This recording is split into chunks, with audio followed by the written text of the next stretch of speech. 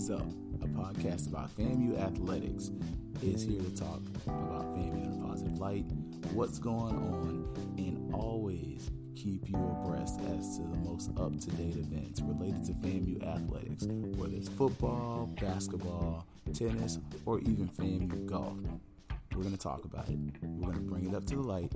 We're going to share it, and so that you can brag and tell all your other friends in the SWAC that FAMU is the greatest school on this side of heaven. I'm Keith Hadley, and I am a graduate of Florida A&M University, and I also run the FAMU Fifth Quarter on Twitter. Like the Twitter page, follow it, and make sure you share it with your friends so that they can keep up to date as to how great FAMU is, so that if they're not a Rattler, they can know their kids need to be.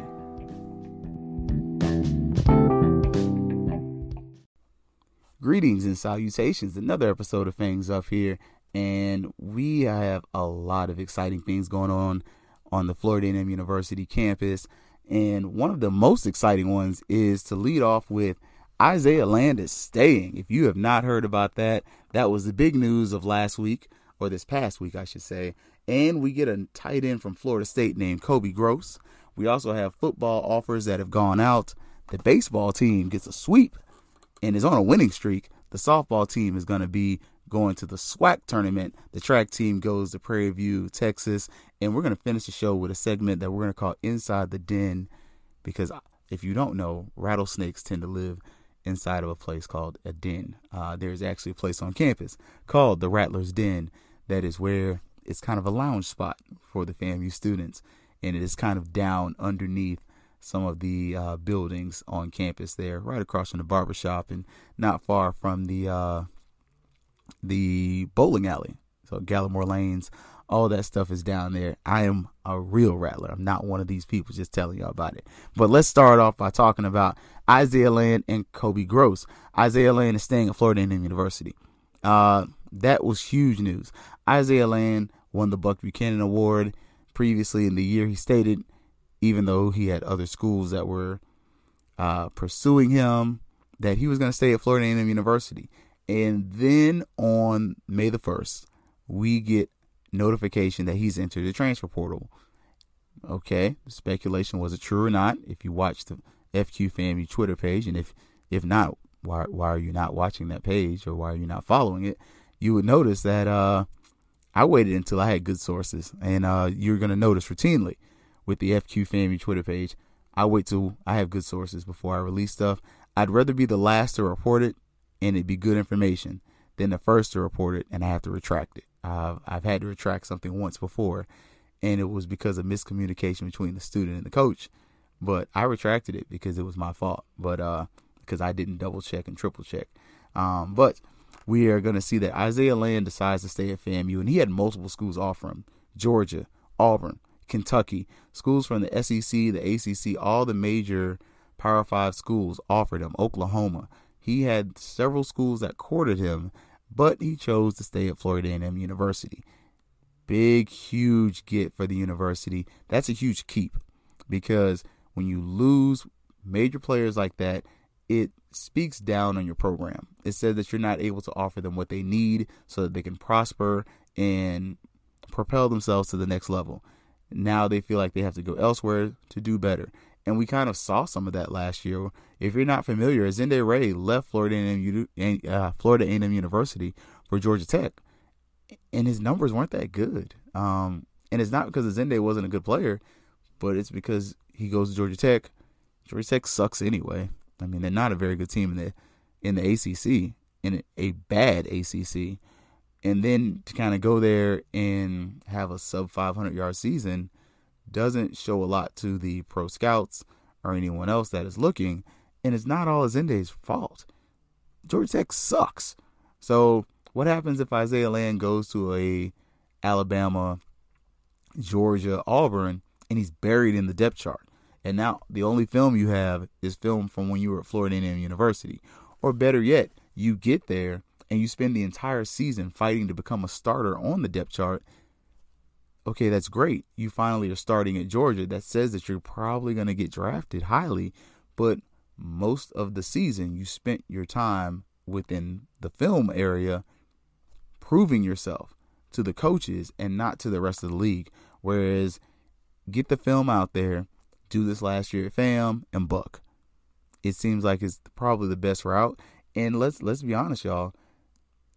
That this past draft did not help console the concerned student, the person that's saying, okay, I'm going to get drafted from FAMU. They're coming here. They're seeing these guys. They're looking. This pro scouts are here. And Marquise Bell and Savion go undrafted. That has to do something. So instead of getting $1 million contracts, we got $200,000 contract. That's a lot of money. And also, we're not getting any NIL money. So what are we doing here? So it's a big undertaking, and that was a huge get. And if you saw Willie Simmons' post on Twitter, he's kind of giving you a forewarning that, hey, there was a lesson to learn here. Like, we got lucky to keep this guy. And part of it to me is because he just gets in the portal so late. Because if he gets in the portal in January, in my opinion, he's gone. He's gone to a bigger program. Somebody's giving him some NIL money. I mean, we're having barbershop talks, and people are talking about their kids that are playing sports, and they're saying, hey, my friend's kid got offered $250 to do this for NIL. I ain't talking about $250. I'm talking about $250,000. So schools are coming with bread to sign these kids, and we got to step our game up. And we got fortunate to keep Isaiah Land. Hopefully, us as alumni can do more. And not gonna lie, y'all, as I get more, I'm gonna give more. But we got to do more as an alumni base to be able to keep these players. We don't want to be the minor leagues for FBS programs. Like, we don't want to be that. Just like we don't want to be the fallback for the FBS athlete. We don't want to consistently be, oh man, go down to FAMU. We know Simmons recruits well. He has good talent. FAMU just doesn't offer NIL. But up here at Florida State or Georgia or Texas, we offering big money. We can get this dude that's a sophomore. He looks good. His film is tight. He did this against this and that and the third. We should offer him, even as a third, fourth receiver, that NIL money is better than nothing.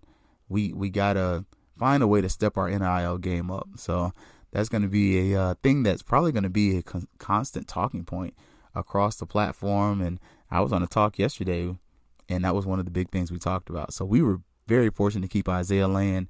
That means FAMU probably has the best, if not second best, defense in the Southwestern Athletic Conference.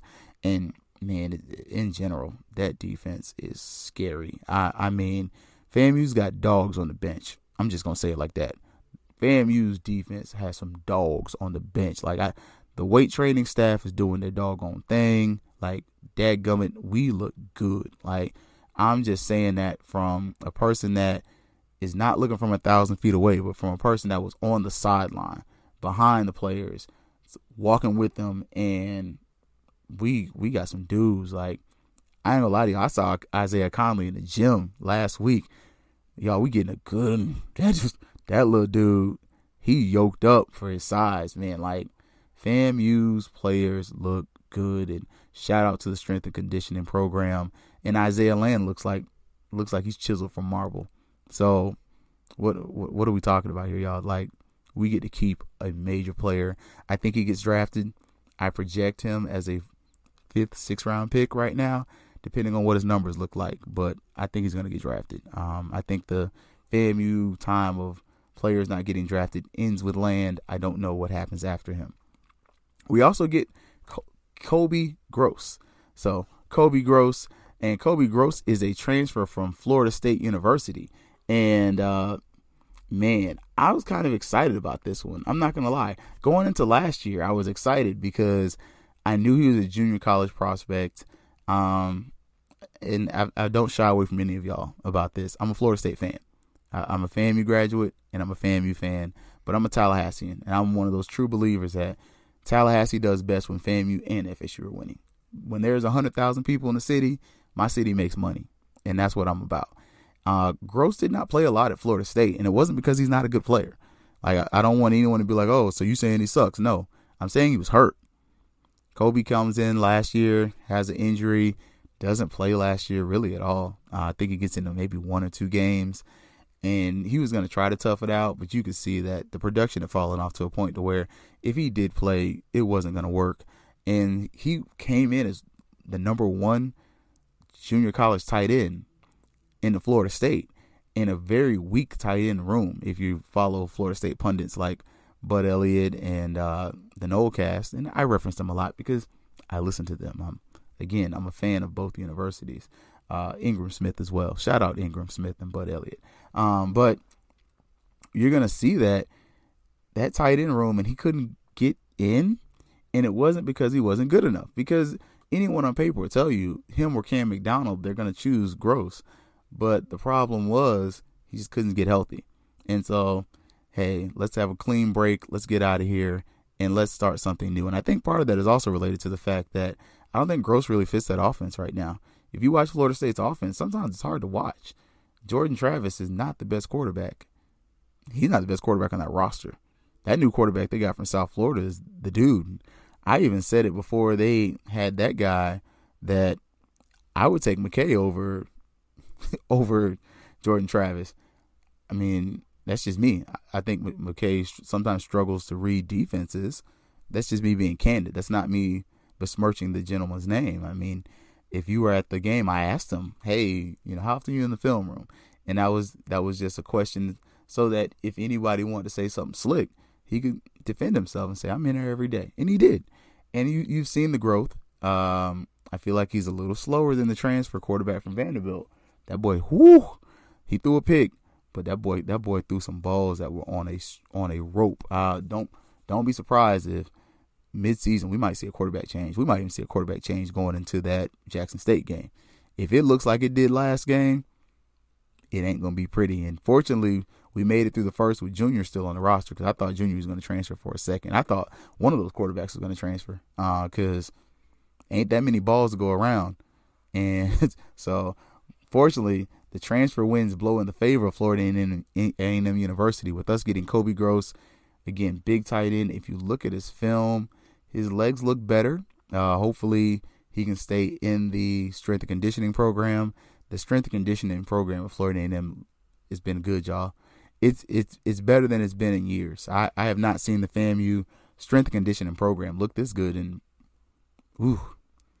maybe a decade. It's been a while since you look on the field and you see some dudes. Like we got some dudes out there. Even we got some dudes that are backups that you're like, okay, all right. Not just that you're taller than me, but you actually got a little bit of muscle on you. So some big things, y'all. And I think we learned a lesson with the Isaiah Land process here. And the lesson is we got to get on the NIL collective, y'all. We got to find a way to make it work. Grambling's already working on something. They have some big things that they're trying to do because they're dedicated to winning. And we can't have schools that have stadiums that seat 10,000 outdo us. Our stadium seats 25. That means we got double the attendance on an average game. And we normally are second in the SWAC in attendance thus far. We were second and first in the MEAC, but we're going to be consistently one of the top 2 to 3 in attendance in the SWAC just because of Bragg's size, the proximity of FAMUans as far as to the stadium, as far as the neighborhood, and how often we are willing to come back to campus, homecoming. I mean, the classic. OBC is going to eat up some of that, but I'm just saying a $300 hotel in Miami is not working for everybody. So if you like me, it's like OBC or homecoming. And fortunately, I know some folks at homecoming. I can stay at home for the low price of $3.99. So I'm going there. But unless some things kind of work out and God blows some things in my favor, and I get some type of blessings to fall my way, OBC might be I'll watch on TV event, and we'll just talk about it after. Whereas homecoming, I'll be there.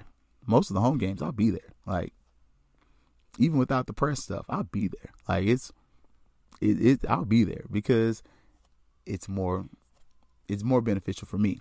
So that's one thing to look at, and we got to start looking at saying, hey, if we're making sacrifices, let's start looking at this NIL thing, because if we can get an NIL collective at FAMU and we can start putting a little bit of paper in these players' hands and in their pockets, the market is there.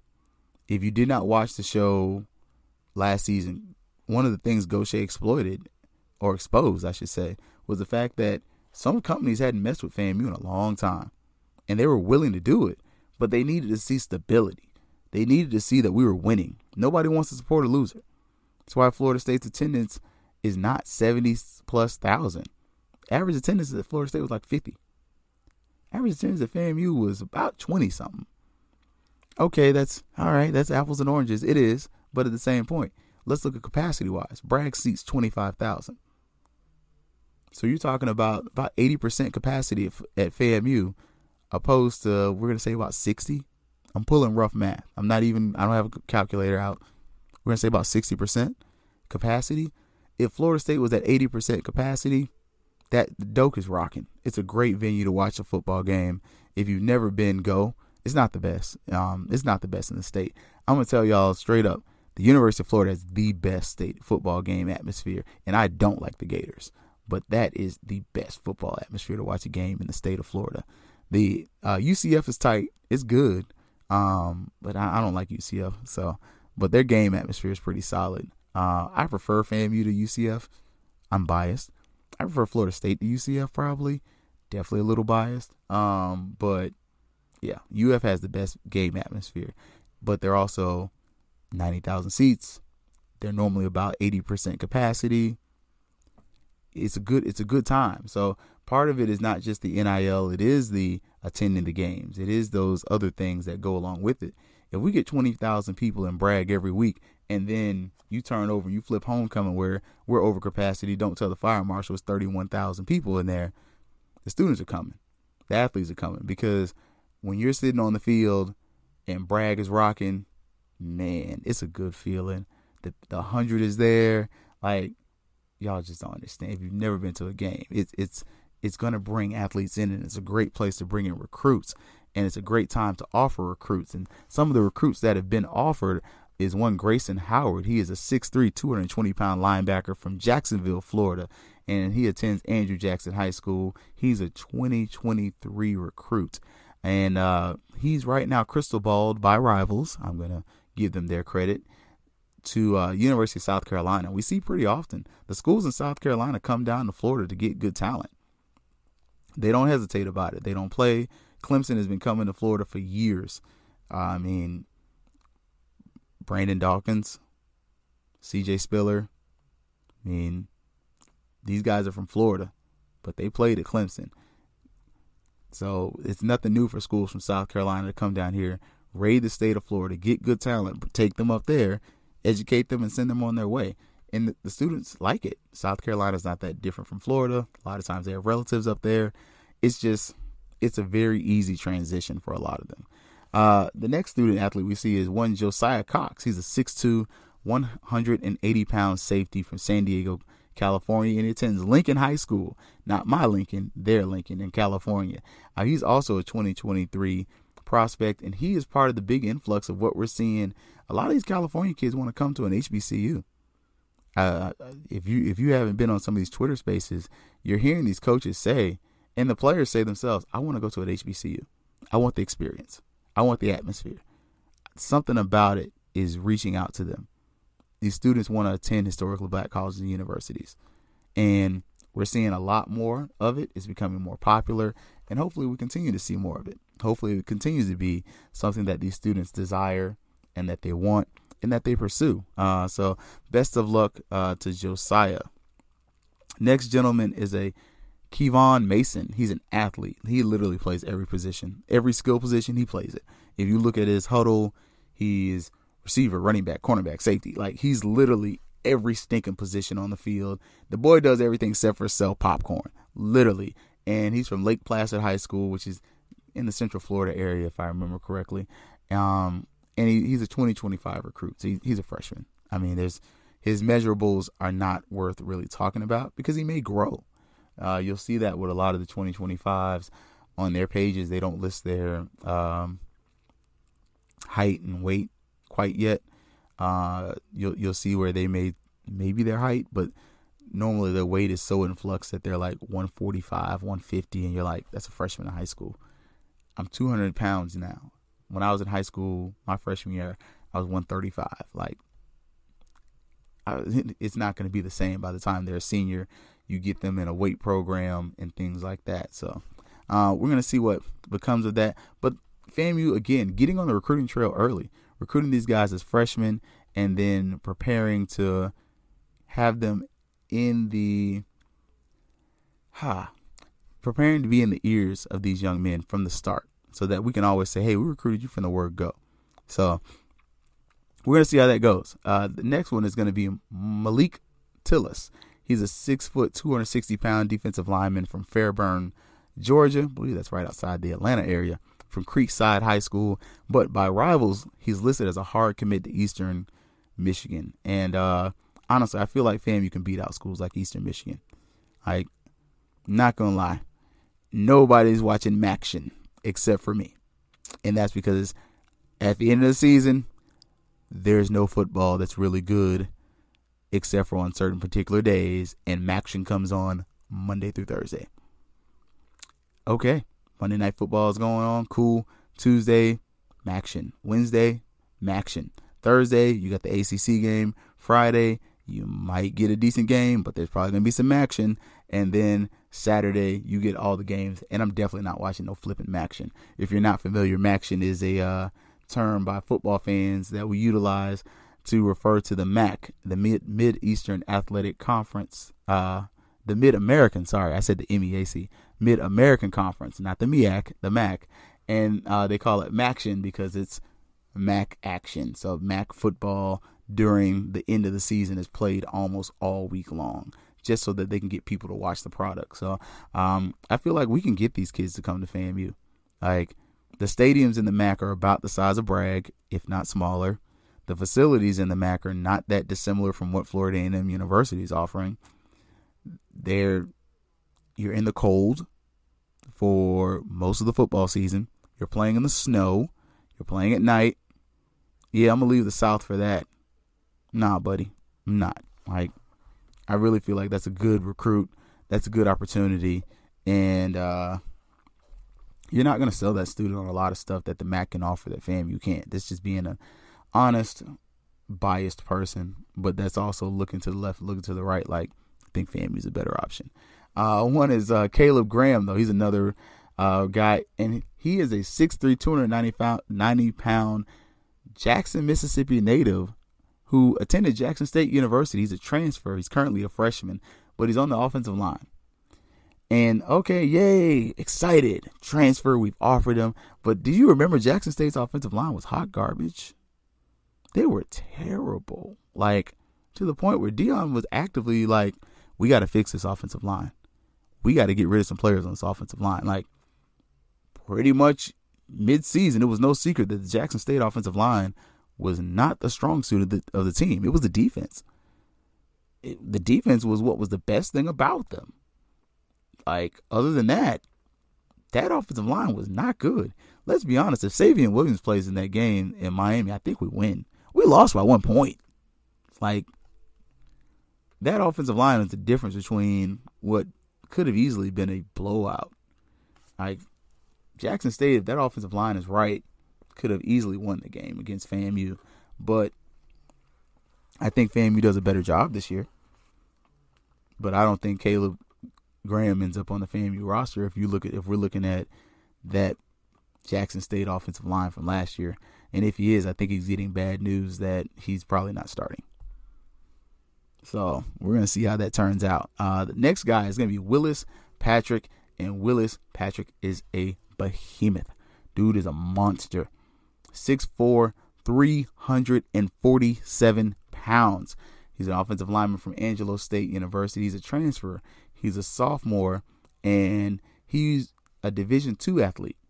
And if you look at him, he ain't been in the D1 weight room. He got a little bit of weight on him. I think if you get him to FAMU, you're going to try to get him down to 325 and stand in the weight room because, 6'4", 340 is not pretty. And, I mean, he won awards. I haven't really seen his film, but, man, I mean, you got to think. Dude is real close. He's on the line between going close to 400 pounds. Very seldom do we see 400-pound offensive linemen that make it in football. It's just too much weight to carry. Your body breaks down. Your knees go bad. I mean, you're constantly running. It's just very taxing on the body to carry that much weight, even at 6'4". If he was 6'6", 6'7", maybe. But a 6'4" frame, 350 bills plus, if he comes to FAM, he's got to get in the weight room. He's probably got to lose 20 pounds, maybe more.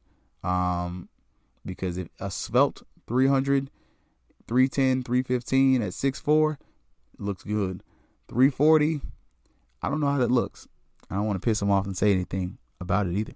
All that being said, FAMU is going to have some departures as well. We have two guys that are going to be leaving. One is going to be Rick Murray Jr. He's a local from Monticello, Florida. He attended Jefferson County High, one of those Fighting Tigers. He's a defensive back, and he hadn't played a lot. Looking at his time, I didn't see how many games he played last year.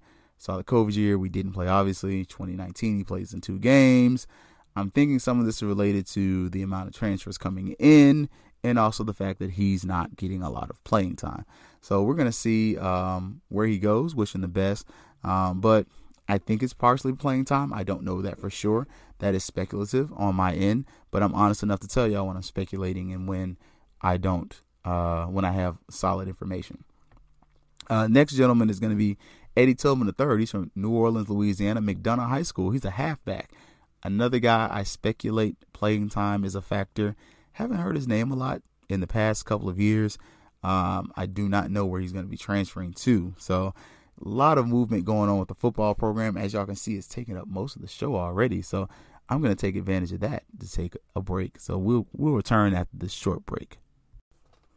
Awesome. Great to be back, y'all. Again, thank you to Anchor for being such a great sponsor to the show.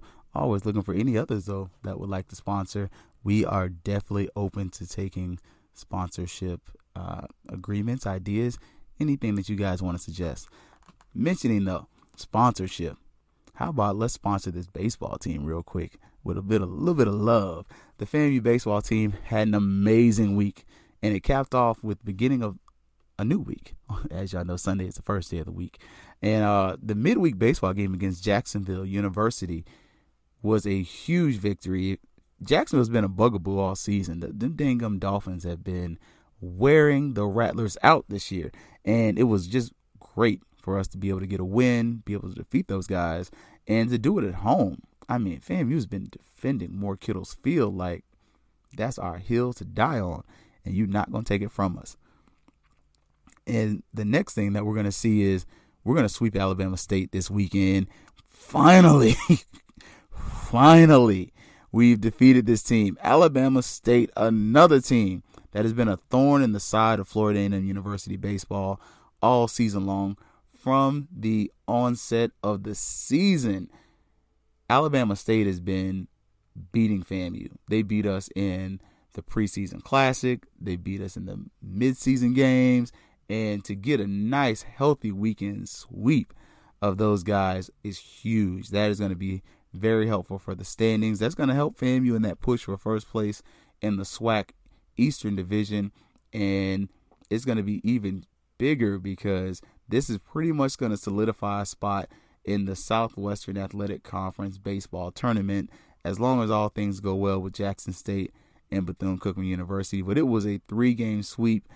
Comeback today, but the first couple games, FAMU led them early, and then FAMU would go on to finish, and the games, we'd have to kind of stretch out our lead a little bit later in most of the games because FAMU would create a lead, we'd get a home run here or there.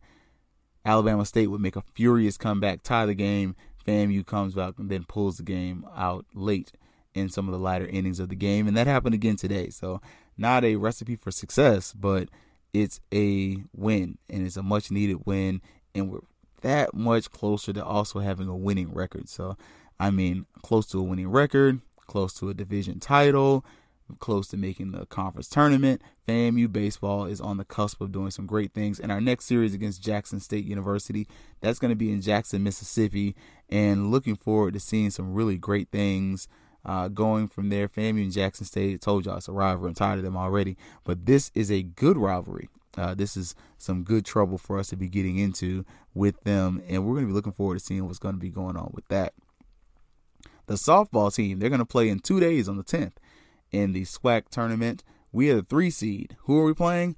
Not even the SWAC knows. You can check the FAMU website, and on there it says TBA. And then when you go to the SWAC tournament website, it also says TBA. So it looks like we're going to have to figure out a play-in game and figure out who's going to play us from the play-in game. At least I'm speculating on that end. And that's the big part right there as far as softball. If we do well in the SWAC tournament, we win it. We obviously make the NCAA tournament. If not, more than likely, the ladies will be back home in Tallahassee. If so, it's been a great season. It was fun to go watch them. I attended the game when they played Mississippi Valley State. We did not win that game, but I was there not only in spirit, but I was there in person. So great time to be had. Last sport to talk about before we go to the Rattlesnake's Den, or our Inside the Den segment, the track team. And the track team's going to walk away with 13 medals. The big athlete to talk about, the woman of the match, if we were soccer fans, is going to be one Rachel Robertson. She's going to take it in the triple jump. And FAMU women are going to finish second. But, man, the SWAC's got to do better about this publicity on the SWAC sports when it comes to, like, track. That was hot garbage. That was so hard to follow. Like, I ain't gonna lie to y'all. I was literally on the Twitter page. I was on their page. Unless there's some special way to watch it, and I'm not forking over no bunch of money to watch it right now. I'm sorry.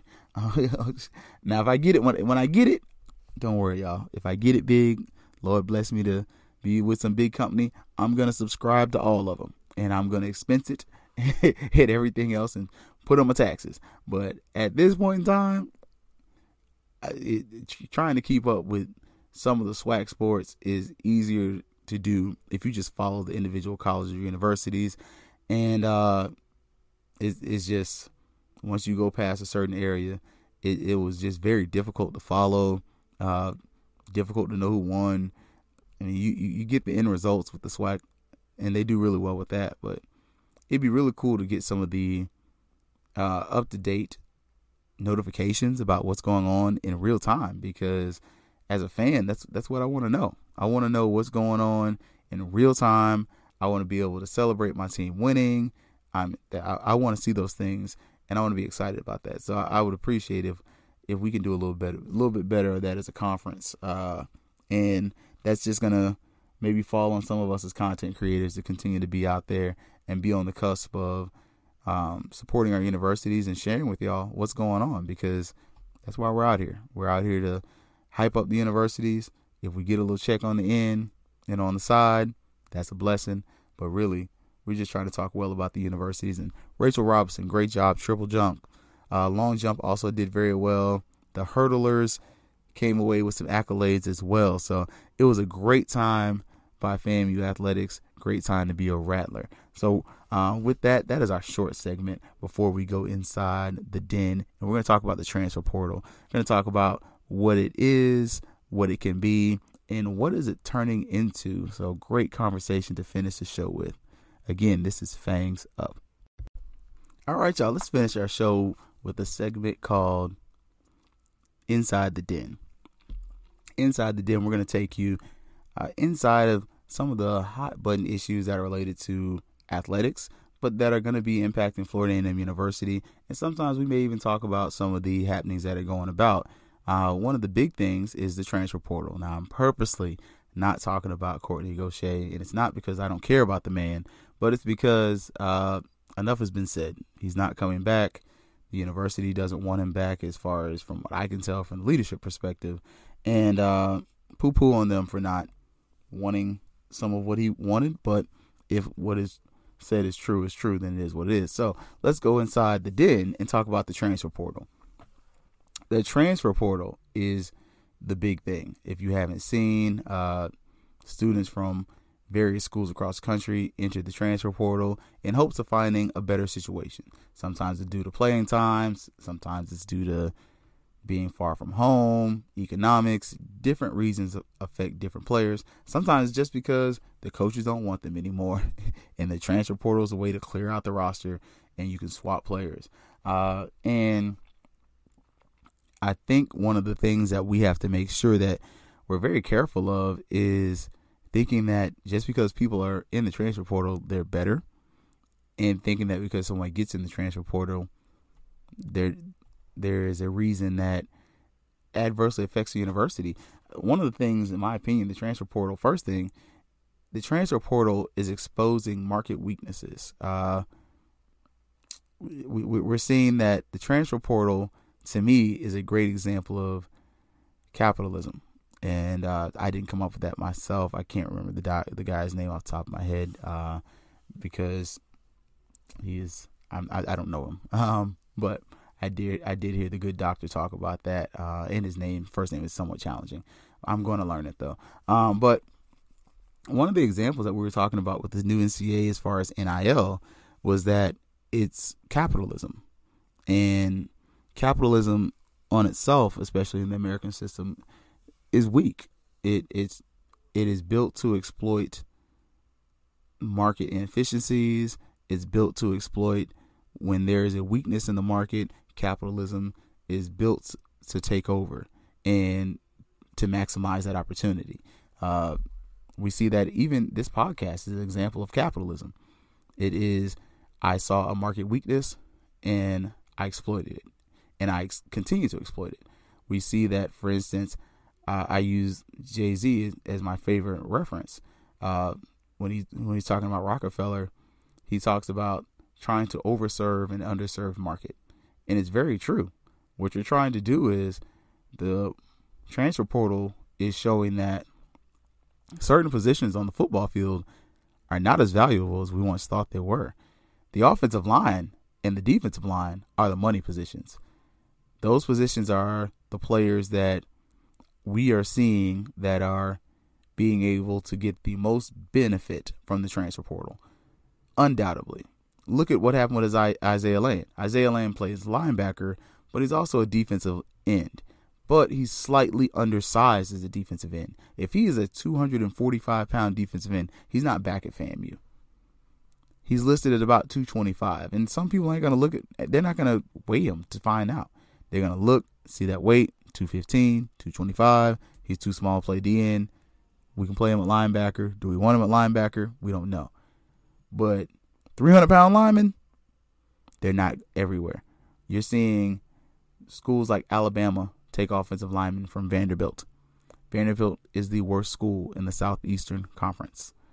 We're seeing schools like Florida State take FCS offensive linemen, and they're starting. I believe the gentleman's name is Bless Harris. So we're starting to see that the transfer portal is exposing market weaknesses within NCAA athletics. And the number one market weakness is there's an overabundance of skill positions, most notably receivers, running backs, and quarterbacks that are not going to see the field. Let's just be honest. Only one quarterback can play at a time. There's 100 and some odd universities that play Division I football at the FBS level. Probably add another about 100 and something. I'm speculating here. I don't know. I have the numbers in my face. But another 100 or so that are playing at FCS level. So we're talking about 200 to 300 schools that are playing Division I football. That means you got 300 quarterback positions. We're going to give it a nice round number. Okay. Why is that a problem? Because there's more than 300 quarterbacks out there, y'all.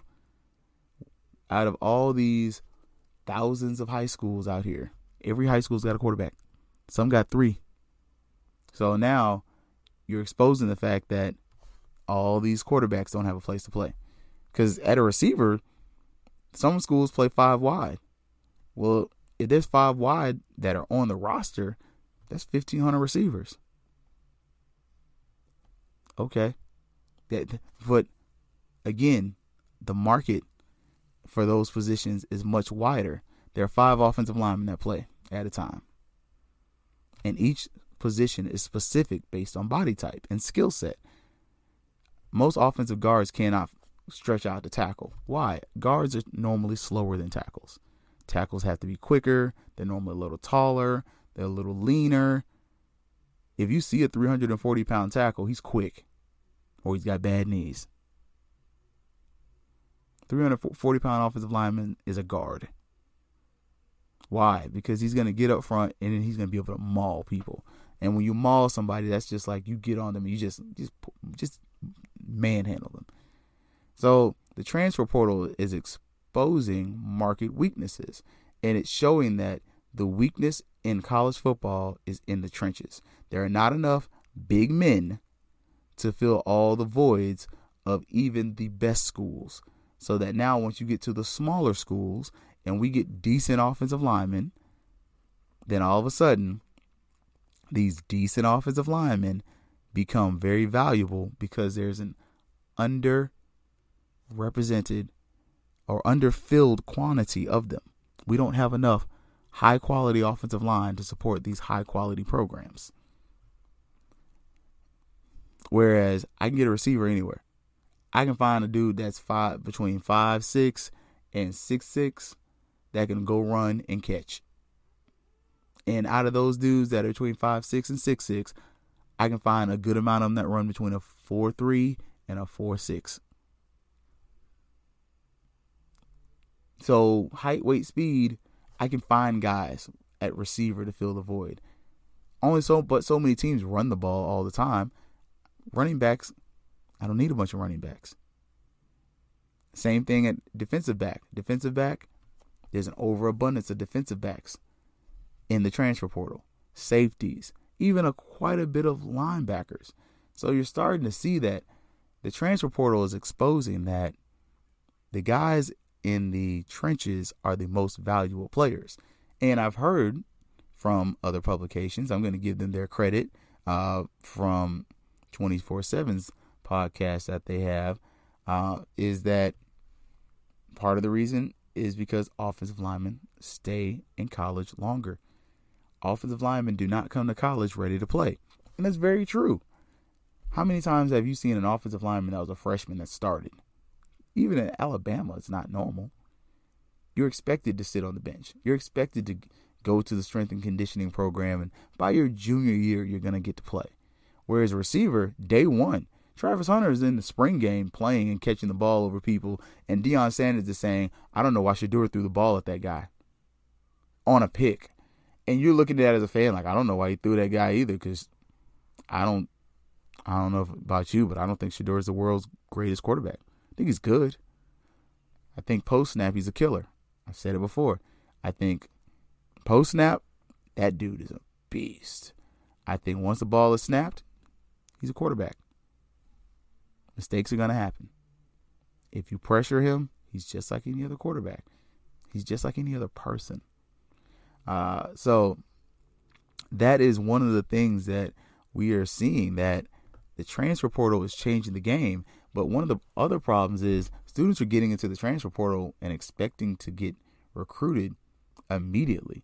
Even walk-ons. I mean, we're hearing reports of walk-ons saying, well, I'm a Division III walk-on. I'm going in the transfer portal. I don't like it here. Nobody else is going to want you. That's what they're saying. That's what the coaches are saying. That's not me saying that. The coaches are saying that. If you are entering the transfer portal, you have to seriously consider, unless you're being pushed out by your coach, why you're going.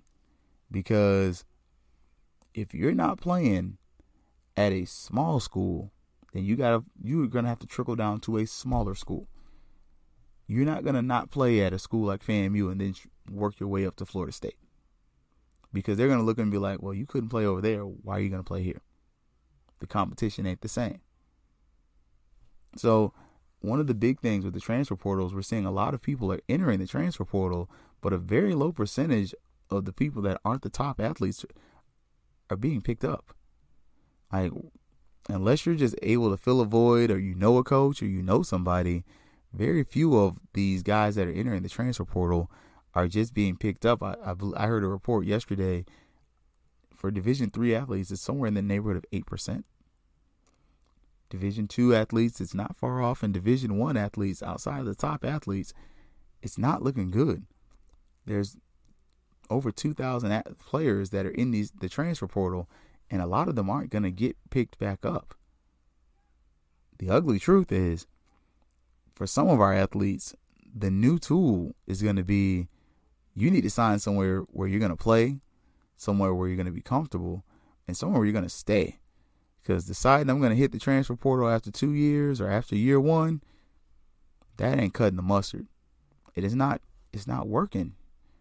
Because we've even seen with our own players here that there's not a lot of them that are getting picked up in the transfer portal. FAMU so far has had 4 or 5 players get into the transfer portal. I haven't seen any of them go to other schools. And it's not saying that they're not good players. And it's not saying that the coaches are not being cooperative. We're seeing that if you see the offensive linemen and some of the other players that Dion has had at Jackson State, and I hate to be using his name like that, he's like, hey, I'll help you in any way I can, good brother. He's offering to help the students find a new place. Like, these coaches ain't haters. But the raw truth is, if you're entering the transfer portal, you need to understand that, 1, it's not guaranteed you're going to land anywhere. 2, it's not going to be guaranteed that it's going to be better than where you're at. There's a good chance that you're going to go down in level. Most of the transfers that Florida A&M has received have come from FBS schools, not FCS to FCS schools. And we only have 1 transfer on the roster that's come up from Division II. FAMU's offered their second Division II athletes, but he's an offensive lineman. Again, offensive line, defensive line, market irregularities. So let's kind of be mindful of this. And if you're a parent, tell your students this. Get your grades, do what you got to do, go where you need to go. But wherever you're at, be prepared to stay there, because very few of our transfers from this season are FCS to FCS. We do have some. We have Sheldon, the safety. He's a transfer from Tennessee State University. He's also a Tallahassee native. Sheldon Walker. Good guy. Good player. Nice kid. Met him several times. Know his family. Great kid. Good stock, as folks would say. Good family. He's a local kid. I don't know how many of the coaches he knows there, but good kid, good grades, good people. That helps you a lot. Very few of the players that we are seeing in general are going to be the top players that are at a particular level going down. And for those players that are going up, more than likely, the market so far has shown that it's going to be an offensive or defensive lineman. Preferably either an edge rusher, because Florida State picked up an edge rusher from Albany. He outplayed his level. I mean, I'm trying not to become like a financial person about this, but he overplayed what the market said he was worth. His market value exceeded what they thought he was worth. Florida State also picked up Cushney from Alabama A&M the previous year. He transferred out and didn't play. He transferred out from Alabama A&M to Florida State, and he could not see the field. Part of it is because you got a monster over there in Jermaine Johnson, but even he couldn't beat out players like Quayshawn Fuller, any of the other guys on there. He was not getting a lick of time. Ends up at Purdue. And Purdue's not a powerhouse. It's a good program. Division I. Rebuilding Ross-Ade Stadium, doing some major improvements. But once he got on that level, he stayed on that level. But again, he is a market irregularity, whatever you want to call it. He is one of those things that's like, oh, that's not normal. He's a defensive lineman. He's a defensive end. Defensive linemen, offensive linemen are going to continually, until the quality of offensive line either drastically improves or becomes very consistent across the board, are going to continue to be those positions that are going to cause the market fluctuations, and that are going to be like, oh, irregularity. He's an offensive, defensive lineman. He can go from Division 2 to Division 1. Otherwise, if you are a Division 1 athlete at a Florida A&M University, if you can hang on and live the life, man, unless you just have a season where you ball out, be wary of entering the transfer portal just because you don't like it, or just because your playing time is messed up. Now, if you're a senior, I understand. We got a couple guys entering the transfer portal that are seniors. I get it. There's no point in sitting on the bench, because if you can go somewhere else and ball out, but you can't get past somebody on the roster. I mean, sometimes there's a thing that we all say in the community: politics. Coach don't like me. Coach like him better. He's taller than me. Coach don't want to give me a shot. Coach know him. That's his homeboy. He don't want to give me a shot. I'm not saying that's not real.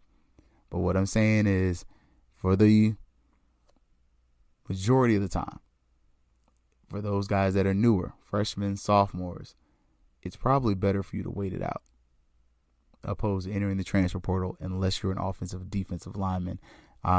Because otherwise, the market is bearing that you're not going to go to the place you want to go unless you're just that dude. And those dudes that are that dude are going places, but the film says they're that dude. So that being said, y'all, long episode of Fangs Up this week, but there was a lot going on, man. We get Isaiah Land back.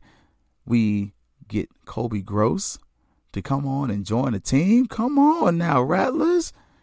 We have some new offers that are coming out. The ladies softball team is going to the SWAC tournament. The baseball team has an epic weekend in which we sweep Alabama State, and the whole week is nothing but a bunch of winning. Oh, man, it's been an amazing time to be a Rattler for this week. And as always, y'all, you know it's going to be Fangs Up.